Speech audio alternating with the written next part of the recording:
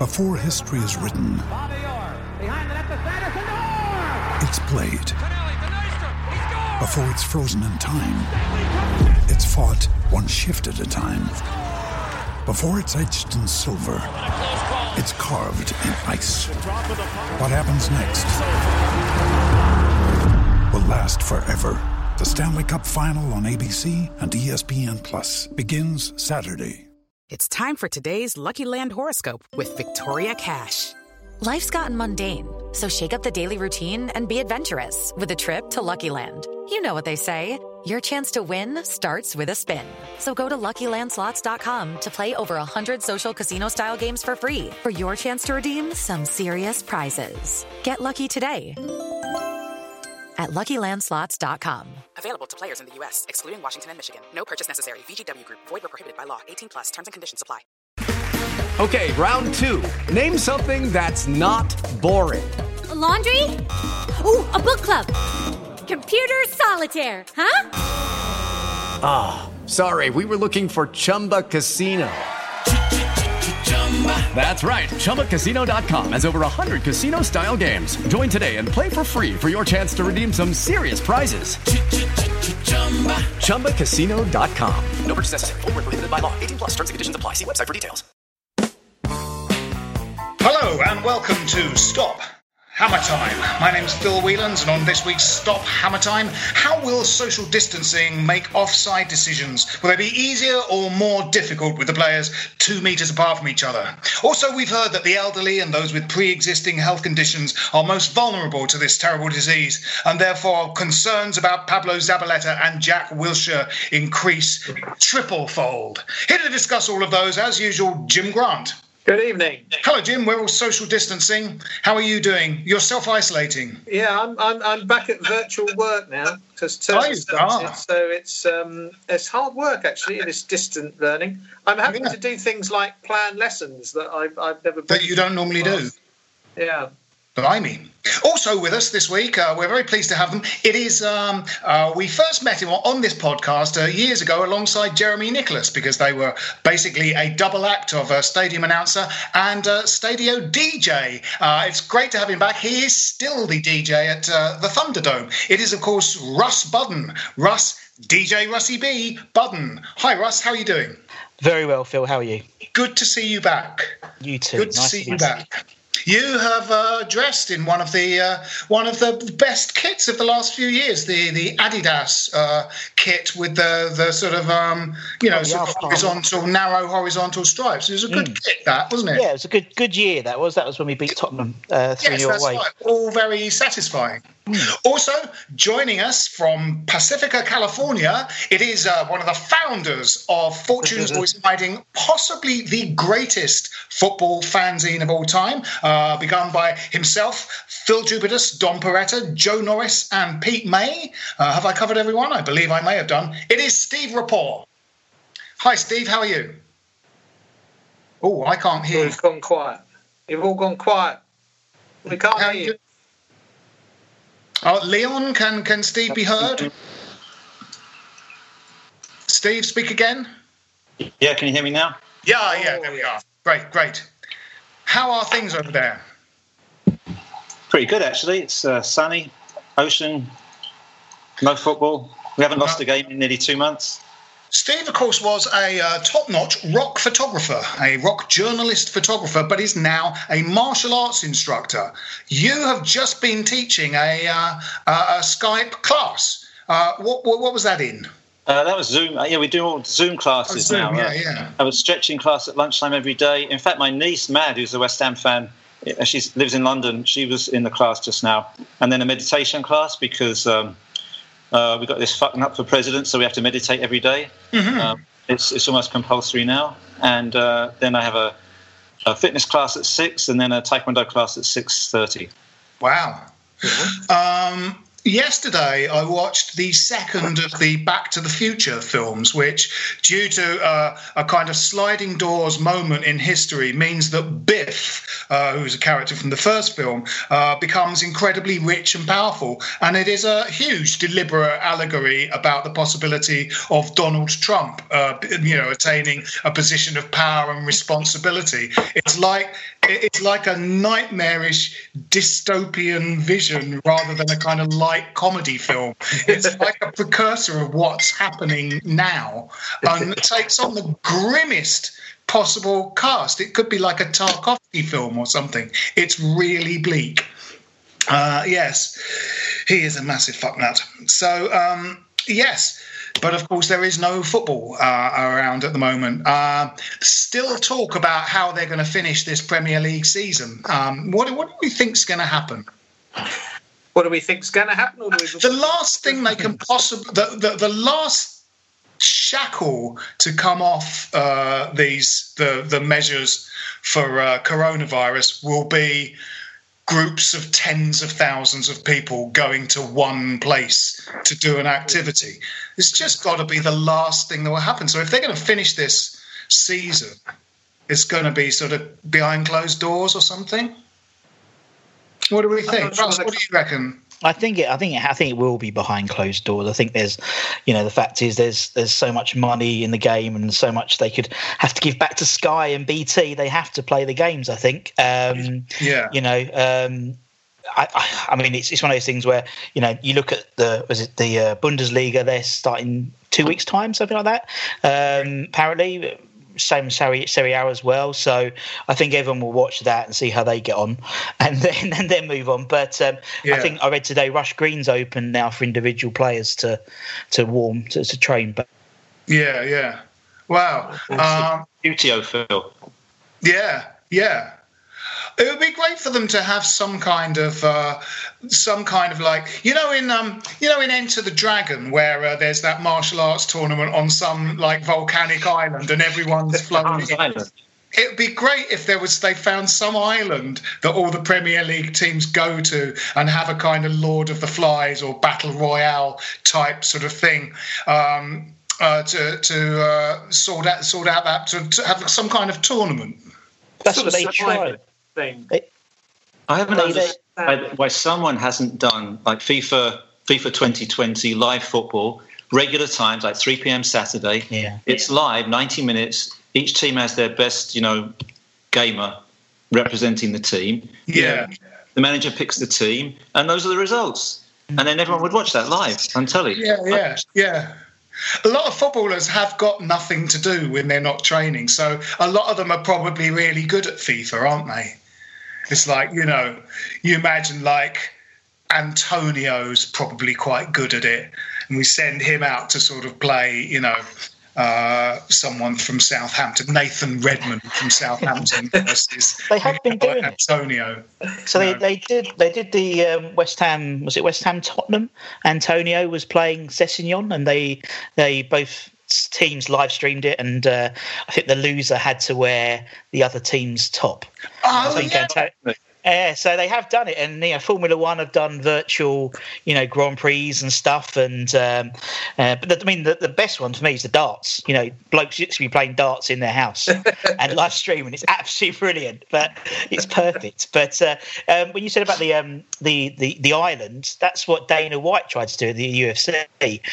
He tried to buy or rent an island to host the latest UFC exhibition matches, but unfortunately it was too expensive. But yeah.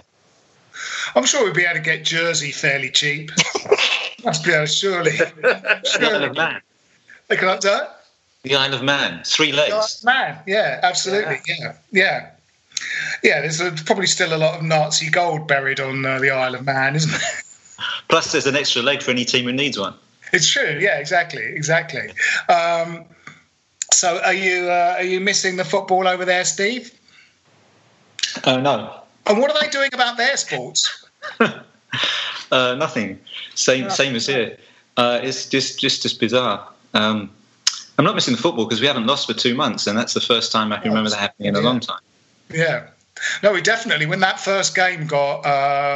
we had that game moved because of City's commitments to that cup, didn't we? So that got moved, and I thought, oh, good, we don't have to play that for a while. And then we had two difficult fixtures, Wolves and Spurs called off, and I was thinking, this is great. Now everyone will have had the same sort of length of rest, and it won't benefit us anymore.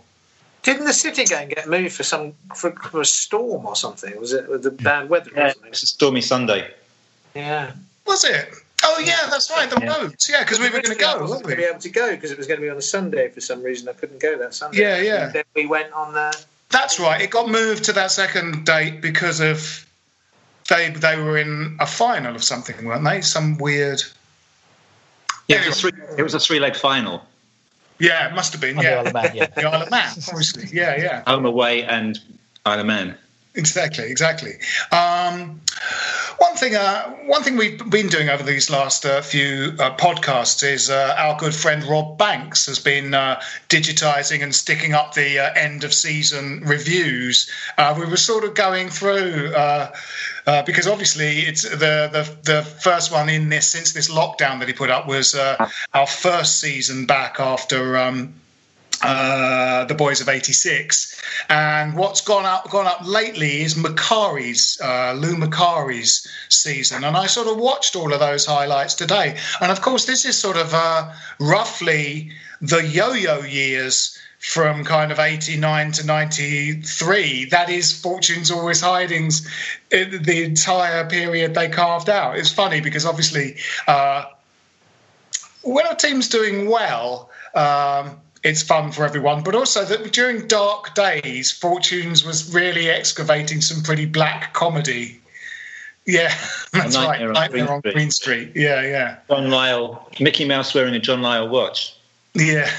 It's extraordinary. But watching those highlights of the 89 season, it's like it's a good team. It starts off and Brady plays quite a lot in that season. Ward's there, Paris is there, Keane is really good, and actually that for me was after college and stuff. I went a few times throughout college, but I went quite a few times in 88 because I remember seeing Paul Ince a fair bit.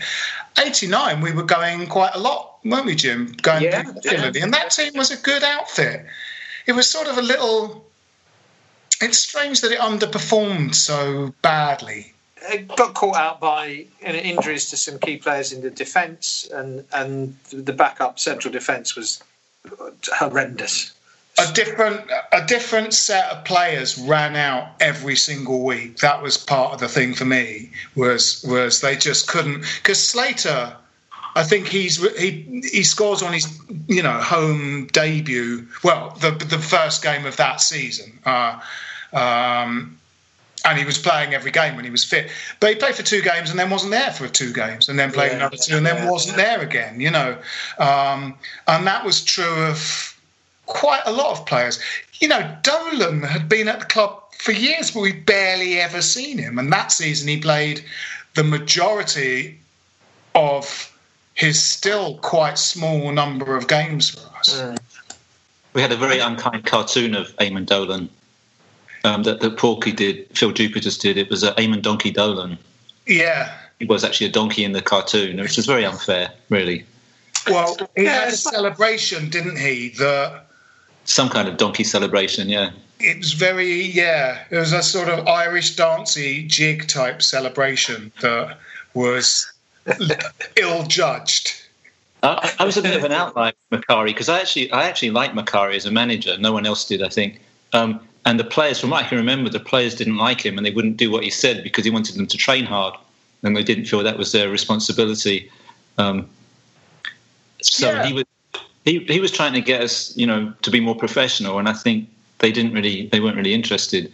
But I think he had good ideas, and he just wasn't popular. His legacy signings were good. McCloskey and Bishop and Morley. Dix. That sort of sense in which if he had stayed and things had been different, he might have eventually kind of bent them to his will. And he seemed to have an eye for a player in the transfer market. Yeah, if he took over in the summer, I think that means he will have bought Martin Allen as well, unless he came in right at the end of Lyle. Oh. Actually, when we had Allen on, question. Because that's his debut season, Martin Allen. But I think he came a bit later. Sorry? I think he came a bit later on, didn't he? It's that season. Oh, right. But I thought it was later in that season, wasn't it? I don't think I don't think it is. Maybe it was. He starts playing from the word go, more or less, in that season. I might be wrong, but that was a good, we had a catastrophic period where we fell away, but basically we were trying to challenge to get out of the division, and it's not like we were in the bottom half the whole season. We were in the top half for most of that season. We just didn't get a relegation place. We had a horrible run at the sort of time Macari was fired. We were in a really bad run. Then his kind of slightly criminal behaviour at Swindon came to light, and basically the whole thing came together in a massive clusterfuck of, probably some bad injuries as well. And also, they turned over quite a lot of the side. Like Morley and Bishop came straight in, and Jimmy the Tree Quinn. Yeah. So actually, the side had a massive turnover that was possibly a bit too much because it needed too long to bed in, But I think we finished quite strongly, didn't we, that season? Because obviously Bonzo had taken over. Yeah. I'm just trying to remember the back end. He went in about February. Macari went in about February. Yeah, okay. So McCloskey didn't actually play a game whilst he was still manager, did he? Because there was a big wrangle to get McCloskey's work permit sorted out, wasn't there? Yeah, well, we had to sign. Parks got injured, and we didn't seem to have a backup goalkeeper because we got a loaner from like Palace or somewhere for a couple of games, and then we bought McCloskey sort of in what would have been, what is now the winter transfer window, but just happened to be winter. But it was back then. I always thought it was the manager who was responsible for how shit we were, and we always had the wrong manager. So Lyle had to go, and then Bonds just wasn't dynamic enough and had to go, and on and on and on and on. And it eventually dawned on me that we're just a really shit club, and it's really not the manager. It's the zeitgeist at the club. There's something about the underachievement and the lack of achievement, no matter what players we have and no matter what manager we have, because it seems to be a cycle that's repeated over and over again.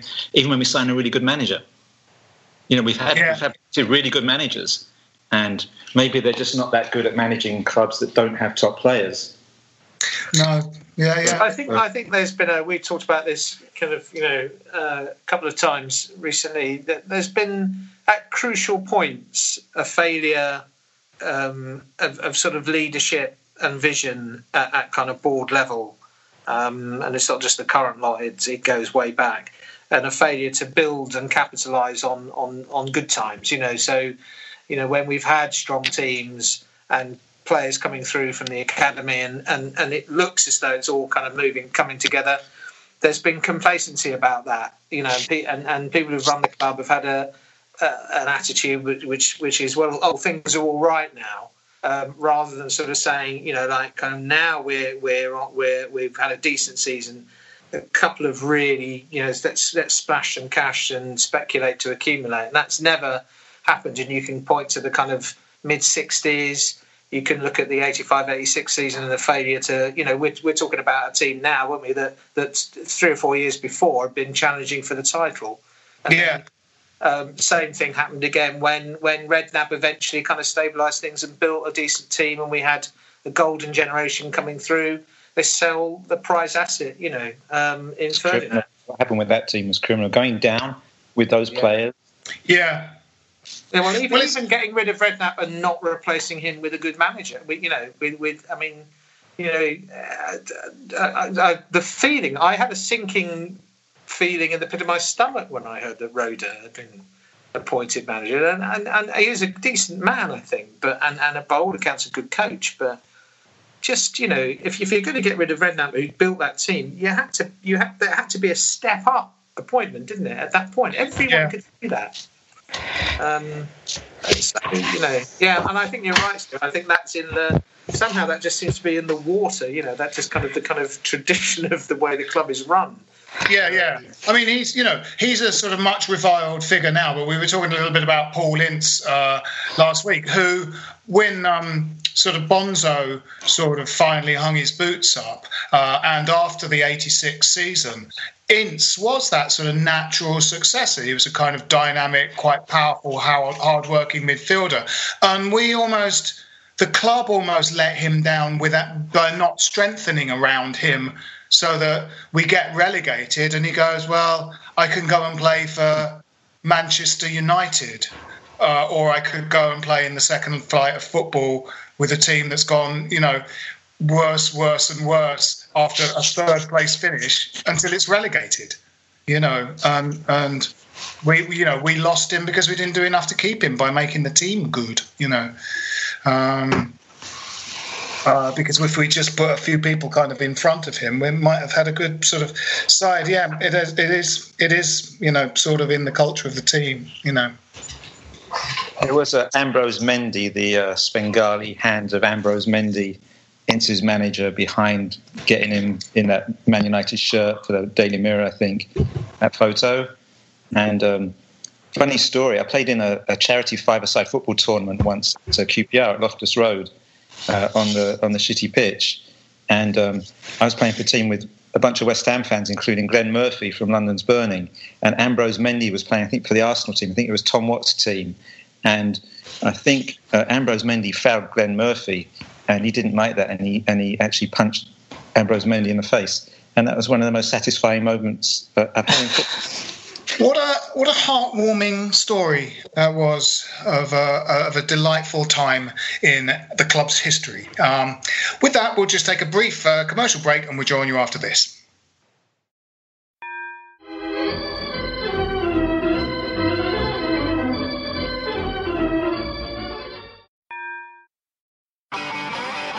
If you want an e-bike that doesn't look like it's made for the shopping precinct, something that's less Mr. Bean and more Steve McQueen,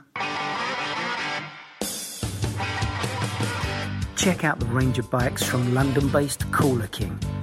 From dope 250-watt city bikes to Harley Bobber-inspired 750-watt beasts that can tear your face off while leaving your smile intact. Cooler Kings are made in limited numbers, yet highly affordable. Check them out now on the web at cooler.bike or find them on Instagram with hashtag CoolerKingBike. Cooler.bike. E-bikes that are cool AF. Welcome back. On Facebook the other day, I discovered a Facebook page that's entirely devoted to 1970s football. And this was more or less at the time that Norman bites your legs, Hunter died. So it all seemed very appropriate, and the 1970s were back. Has anyone seen this page? It's all basically pictures of Ron Harris and Alan Hudson and I haven't seen it, no. Malcolm McDonald and people like that. But there was a sort of thread on it about songs turned into football chants. And there's quite an interesting thing about the Chicory Tip song, which we all know as Oh, Billy, Billy, Billy, Billy, Billy, Billy, Billy, Bombs.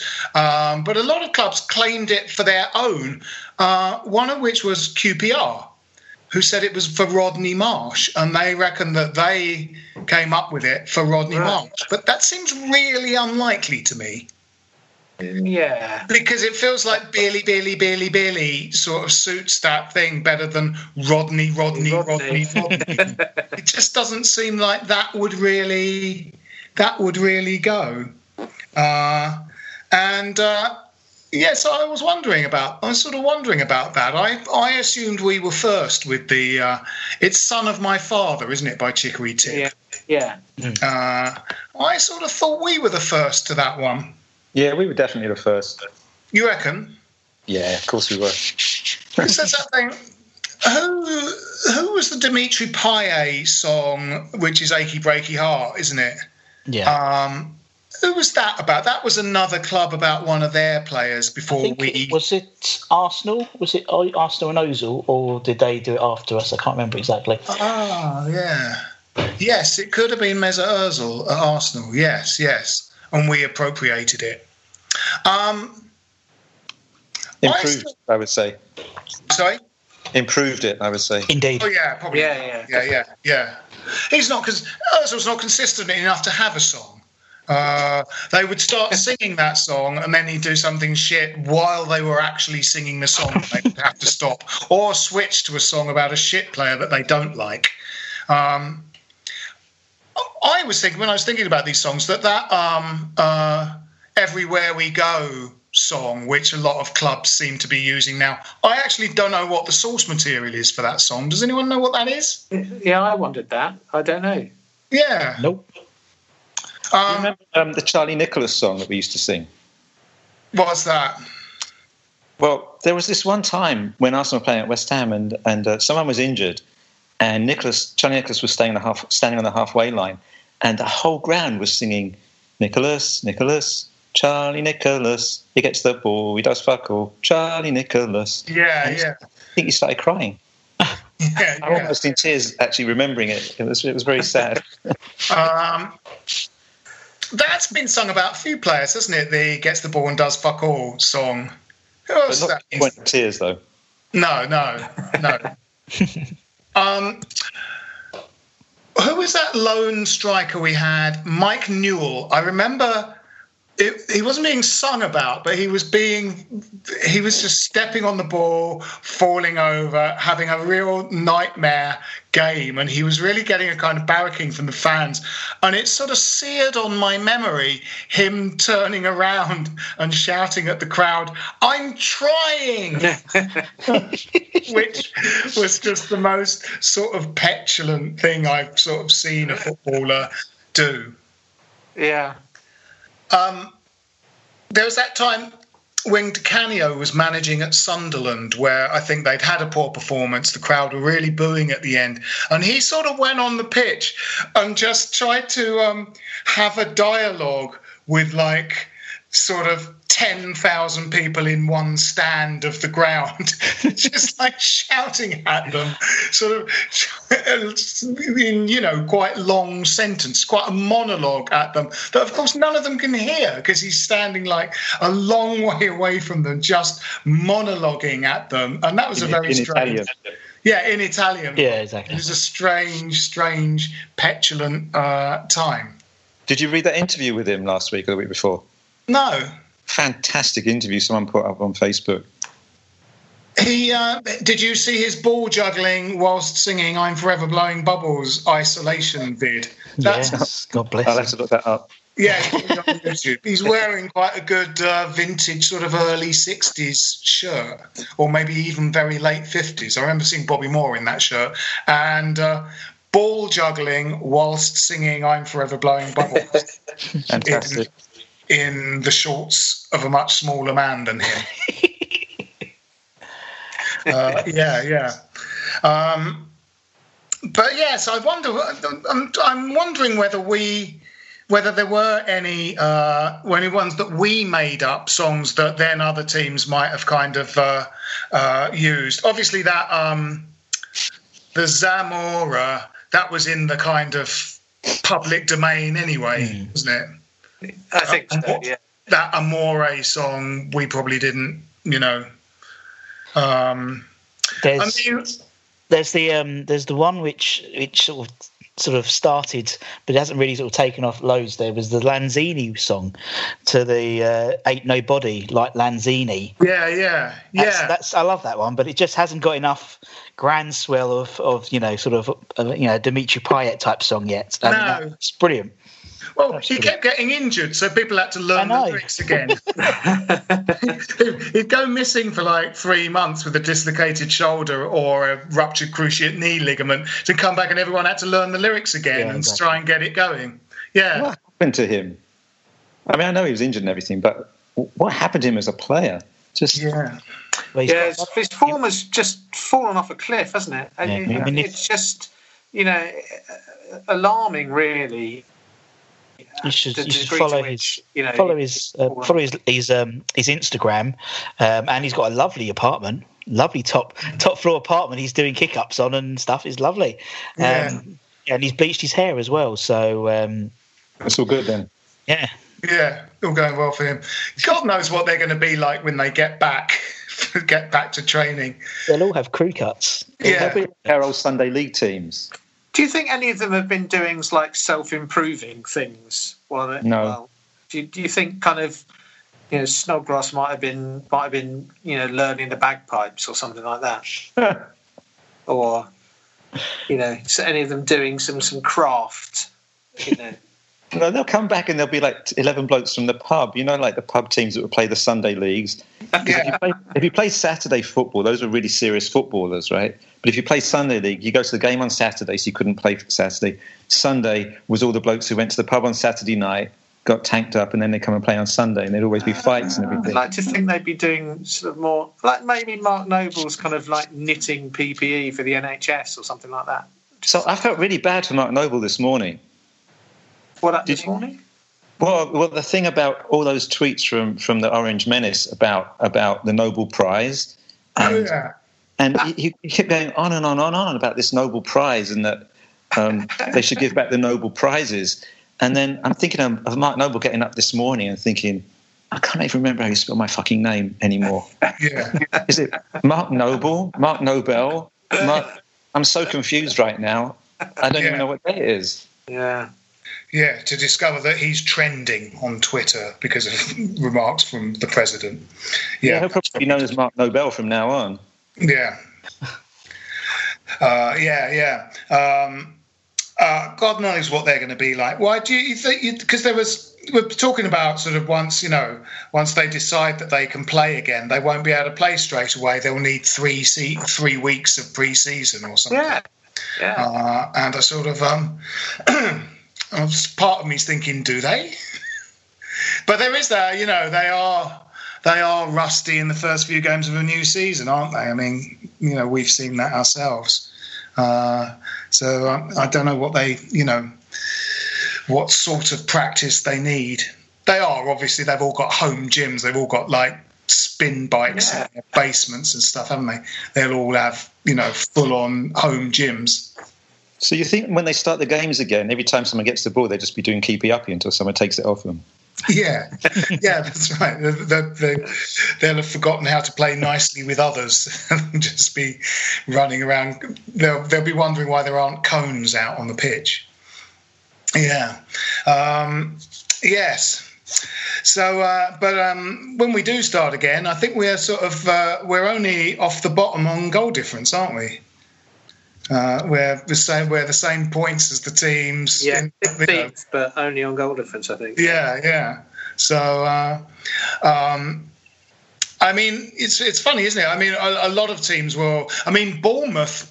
Part of the reason they were playing so badly is that their entire team was injured, and now all of their players are going to be fit again, presumably, so it's going to be, quite a level playing field. And our the advantage that we thought we were going to have in that run-in of games seemed like it might be sort of favourable to us. That might not be the case anymore. Yeah, I think it's all up in there, isn't it? I mean, it's like, so much can seem to change between, the end of one season and the beginning of the next anyway. It'll be like a new season. And, suddenly, as you say, different levels of fitness and form come into it. It's there's going to be no continuity with what's gone before. It's like a start again. On that basis, on the face of it, on paper, we have got a reasonable set of fixtures, I suppose. But I don't know. Well, how's that going to work then? I mean, lottery. you can't play all those fixtures before the end of the season, which is like in a couple of weeks. Well, and then you're going to the next season starting in August. So because the Euros aren't on, they'll feel they can probably play throughout the summer. But then they've got a football season starting in August. So they might put it back. They might start the next season later. I mean, I don't know. I mean, they might be able to, play a little more frequently, have some more midweek games, and play in, start in mid-June and finish late July, and then start the new season in September rather than August. I mean, they've had a long rest while they've been in isolation. They've had a long rest. I mean, they're only going to come back and play. How many games have they got to go? 10, something like that. Yeah. My worst fear is that they'll sort of work out that they can't finish it all. They'll want to play enough games for Liverpool to get their 2 wins, so that they've won so they can actually hand the title to someone, and then they'll come up with some kind of weird algorithmic kind of formula for like they'll form a kind of brains trust with Henry Winter as the expert, and they'll come up, and you just know that in that kind of throwing it all up and working out proportionately who might have done, like the pools panel, everyone will decide West Ham would go down. Yeah, that'll probably be because you need to come up with a formula for the end of the season, the end result of which is that West Ham get relegated. That'll be the, Yeah, that'll be part of the aim of the thing. Right. Yeah. I dread that idea. I think that would be so. That would be in a way more unsatisfactory than just saying, well, let's just write this one off and go again. Which I think is still a possibility. Well, you don't know, do you? Unfortunately, I mean, it's one of those things where you see so many other. Football, so with the pyramid system, the lower leagues have called it off now, and obviously the Scottish lower leagues and stuff, and there's still debate, obviously, in terms of Celtic winning the league and stuff. But they're having discussions now whether they're going to go with a 14 league team, and everyone has to move up one. Whatever happens, there's going to be, unless they play every game, there's going to be very similar to the Sheffield United sort of debacle, where there'll be everyone suing everyone, and it will all happen again. So there's no way they have to play all the games. And if it means that then the next the sort of close season is 2 weeks off and they start again, as Phil says, they've already had 6 weeks off now, so that's almost a pre-season. It's almost the close season anyway. So I don't think anyone knows really. I think everyone's sort of watching everyone else, all the other leagues, to see what they're going to decide and say, we'll do that one. Yeah. I can see them doing some kind of quite intensive sort of closed door sort of tournament. They might. There was a little talk of sort of finding 4 locations or something, or 6 locations. Isolating the players and playing all of them in those 4 locations, like the Euros or something like that, and making it essentially for TV. Yeah.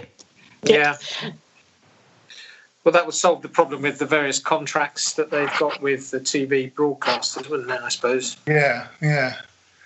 Not very satisfactory, though, is it? Sort of not kind of the moral heart of the game.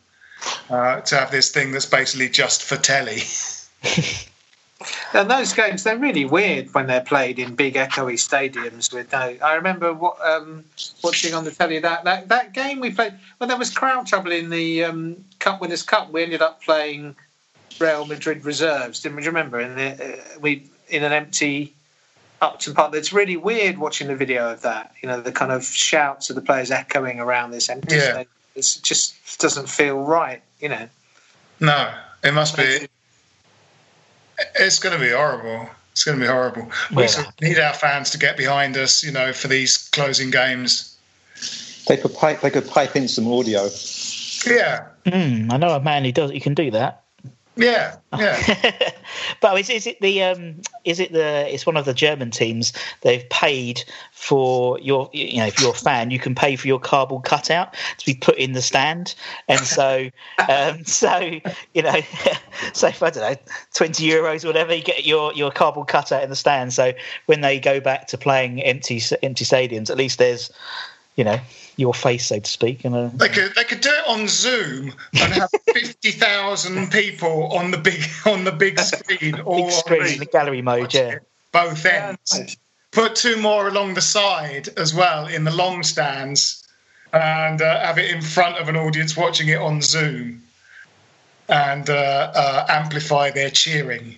That could be the way, like a massive aerobics class. That'd be very good. Yeah. So, yes. So here we are, still in our holding pattern, still wondering what exactly is going to happen. And that might be the sad note that we leave you on with this Stop Hammer Time. Speaking of which, Russ, you've got a very quite a sophisticated-looking home audio setup there. Well, I bought a mic. Yeah, I bought a mic. No, as I said, it's trying something a bit new. Obviously, with COVID-19, everyone's getting a bit creative. So, I'm going to be doing a YouTube series soon, interviewing all of you as well. Hopefully, finding out about your Hammers 11. So, Oh yeah, great. Yeah. So so it's going to be good. It's going to be good. I think that it might have been the club, actually, about 2003 did one, and they polled 500 fans to say who were their favourite West Ham players, their dream team. And obviously you had just centre, your Phil Parks and Bobby Moore and Trevor Brooking. I never saw any of these guys play. Yeah. I could say Sebastian Abu or Kevin Nolan or Keith Rowland, so we're going to interview lots of people all the way across the world, lots of different ages, and find out their Hammers 11, not just their best players. It could be the players, as Steve suggested, you shouted at most as a kid, or your foreign 11, your foreign Hammers 11, or your only played 10 games for us 11. So it should be really good fun. But it means so an appeal to all West Ham fans. We're going to be starting that project very soon. Good, sounds brilliant. It sounds really good. Yeah, watching that sort of quite a few hours of that '89 season. We had 3 players who had great shots from outside the box in Martin Allen, Julian Dix, and Slater. It's loads of 20-yard, 25-yard pile drivers just going in all the time, and you're just wondering where those players have gone. Yeah. They don't put anything on them either. There's no bend on them. They don't rise above like chest level, and they just go in like a fucking rocket. And why doesn't anyone do that anymore? I think football technology the actual balls themselves I think are sort of slightly kind of light and whatever, and I think a lot of modern football tactics are around not there's a lot of statistical analysis that says, I mean, under Allardyce he more or less banned people from shooting because you wouldn't want to do that. You wouldn't want to shoot balls to goal. Proportionately more goals are scored from inside the 6-yard box or something. And I was struck by just how many 25, 30 yarders used to go flying in. Slater has a go all the time. Yeah. It's great, Martin Allen, you're right. He was a big what a shot he had. Yeah. He's a great player, Martin Allen. Great player. Apart from a few from Scotty Parker, that one from Obiang at Spurs a couple of years ago. You're hard pushed to think. No, it's weird, isn't it? Yeah. But there was Tevez against West Ham. Outside the box for Forest. Sorry, what's that, Steve? There was Tevez against West Ham. Yeah, yes. Yeah, we've certainly had a few against us, haven't we? Didn't Rooney and Beckham both lob the keeper for Man U? Yes. Yeah. And halfway line lobbing the keeper. Yeah, but the Rooney one should have been disallowed because he fouled Tompkins before he... Oh, he did, didn't he? Yeah. Really blatantly. Yeah. And how's Zoom classes going for you in Pacifica, Steve? Are you enjoying it? Yeah, I actually am. I'm quite happy doing this because attendance has been really good, and then I've got a lot of time during the day, and I've been going through my old archives. I spent the last few weeks working on a Style Council book that someone's doing, and I'm supplying a lot of pictures for it. So I've been rediscovering lots of old Red Wedge pictures as well. Yeah, I saw those that you put up on Facebook. Yeah, there's some great pictures there. Yeah, I've got so many. I found a fantastic one this morning because I put a picture on Twitter, and then Billy Bragg retweeted it, and then Gary Kemp retweeted it because he was in a picture with Billy Bragg. Right. And he was reminiscing about the Manchester gig, the Red Wedge gig in '86, which was at the Apollo. And Johnny Marr played on that gig, and he said there's no video, but they were on stage at one point. Weller, Johnny Marr, Gary Kemp from Spandau Ballet, and Billy, they were all playing guitar on stage. And I found a picture of it this morning, scanned it, and tweeted it, put it on Facebook. So there's Junior Discom there, and Jimmy Somerville from the Communards, but everyone's spaced out so you can actually see everyone as well. There's Weller over here, and Johnny Marr's in the back, but you can see him. Billy's up on the left, and just really been fun going through all those old pictures because that was a pretty special time. And actually, some of those pictures, I haven't printed any yet. Right at the side of the stage, you can see Tim Roth. He's just he's standing on the side of the stage, and he's clearly like encroaching, like when Di Canio was manager. Yeah. Boy, get back in the shadows over there. He's like, just give me a guitar, give me a tambourine, give me something to bang. Yeah. So is he a West Ham fan? I don't know. No idea. You'd have thought we'd have heard if he was, wouldn't you? You would think so, but he played the lead role in an American show called Lie to Me. I didn't know that, but and in the show, so he has his own company. He's in New York, and he has his own company, and he can detect lying. So they have all this technology, and that he gets hired when people need to find out if someone lying about something. Yeah. And he's a West Ham fan, and he comes back at one point. He goes back to London. He comes back in a West Ham scarf, and he's at the airport. And someone asked him how West Ham got on. He said, "Oh, that's great. They won 4-3." Right. That's wonderful fiction. The world of fiction is great because you get all the results you like. Yeah. Brilliant.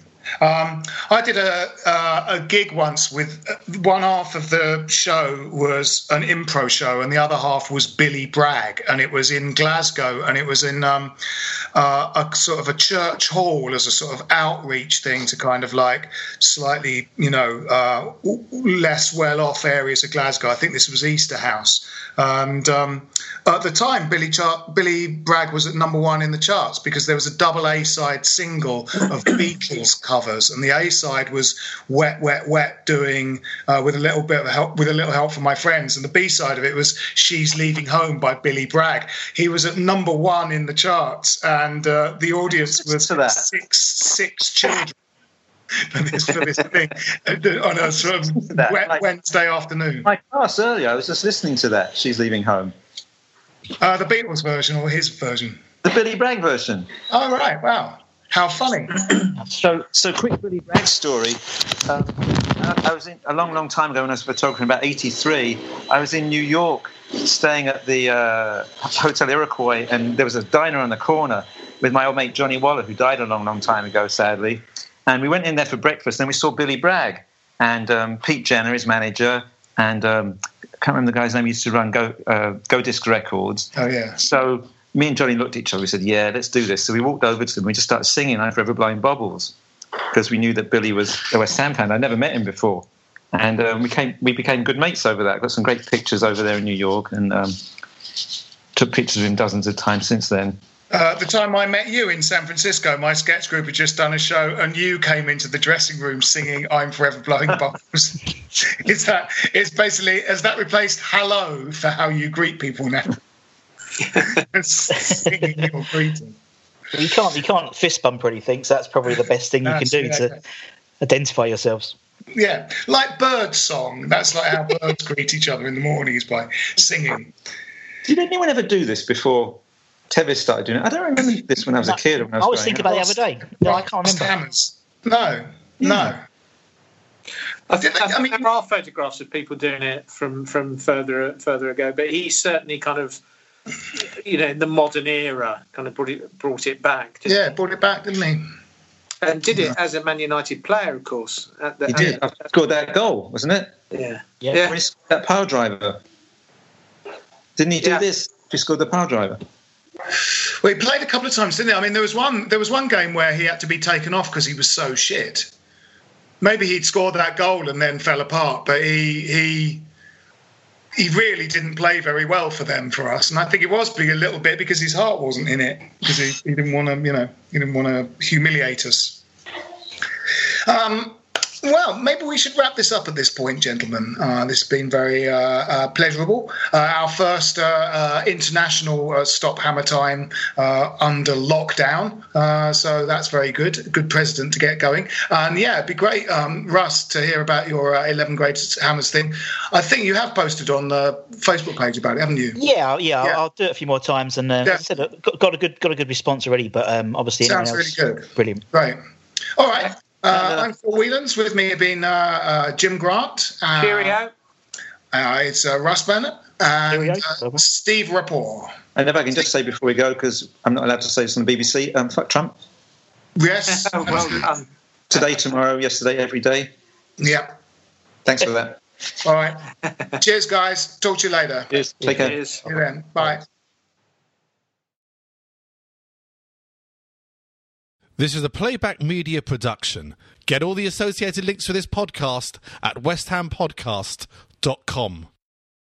Sports Social Podcast Network. Lucky Land Casino, asking people, what's the weirdest place you've gotten lucky? Lucky? In line at the deli, I guess? Aha, in my dentist's office. More than once, actually. Do I have to say? Yes, you do. In the car before my kids' PTA meeting. Really? Yes. Excuse me, what's the weirdest place you've gotten lucky? I never win and tell. Well, there you have it. You can get lucky anywhere, playing at LuckyLandSlots.com. Play for free right now. Are you feeling lucky? No purchase necessary. Void where prohibited by law. 18+. Terms and conditions apply. See website for details.